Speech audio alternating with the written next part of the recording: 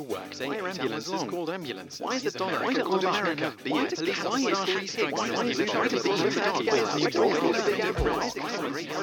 Hi, welcome to Weekend Wise, the weekend's version of the daily knowledge podcast from todayifoundout.com, where we answer one of life's big why questions.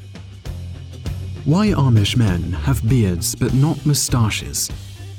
This tradition stems back to the early days of the Amish, when wearing elaborate moustaches was common among those in the military. In fact, this became so popular from 1860 to 1916, British soldiers were actually required to have moustaches.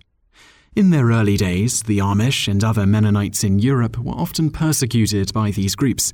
In addition to that, the Amish, being a pacifist group, didn't want to associate themselves with those who waged war, so strictly forbid their members from growing moustaches.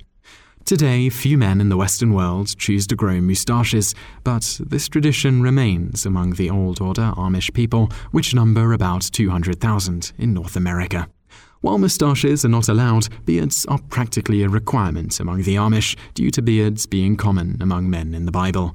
However, not all Amish men are traditionally allowed to grow beards. It isn't until an Amish man gets married that he will stop shaving his beard and allow it to grow out, with beards being a mark of an Amish male having become a man.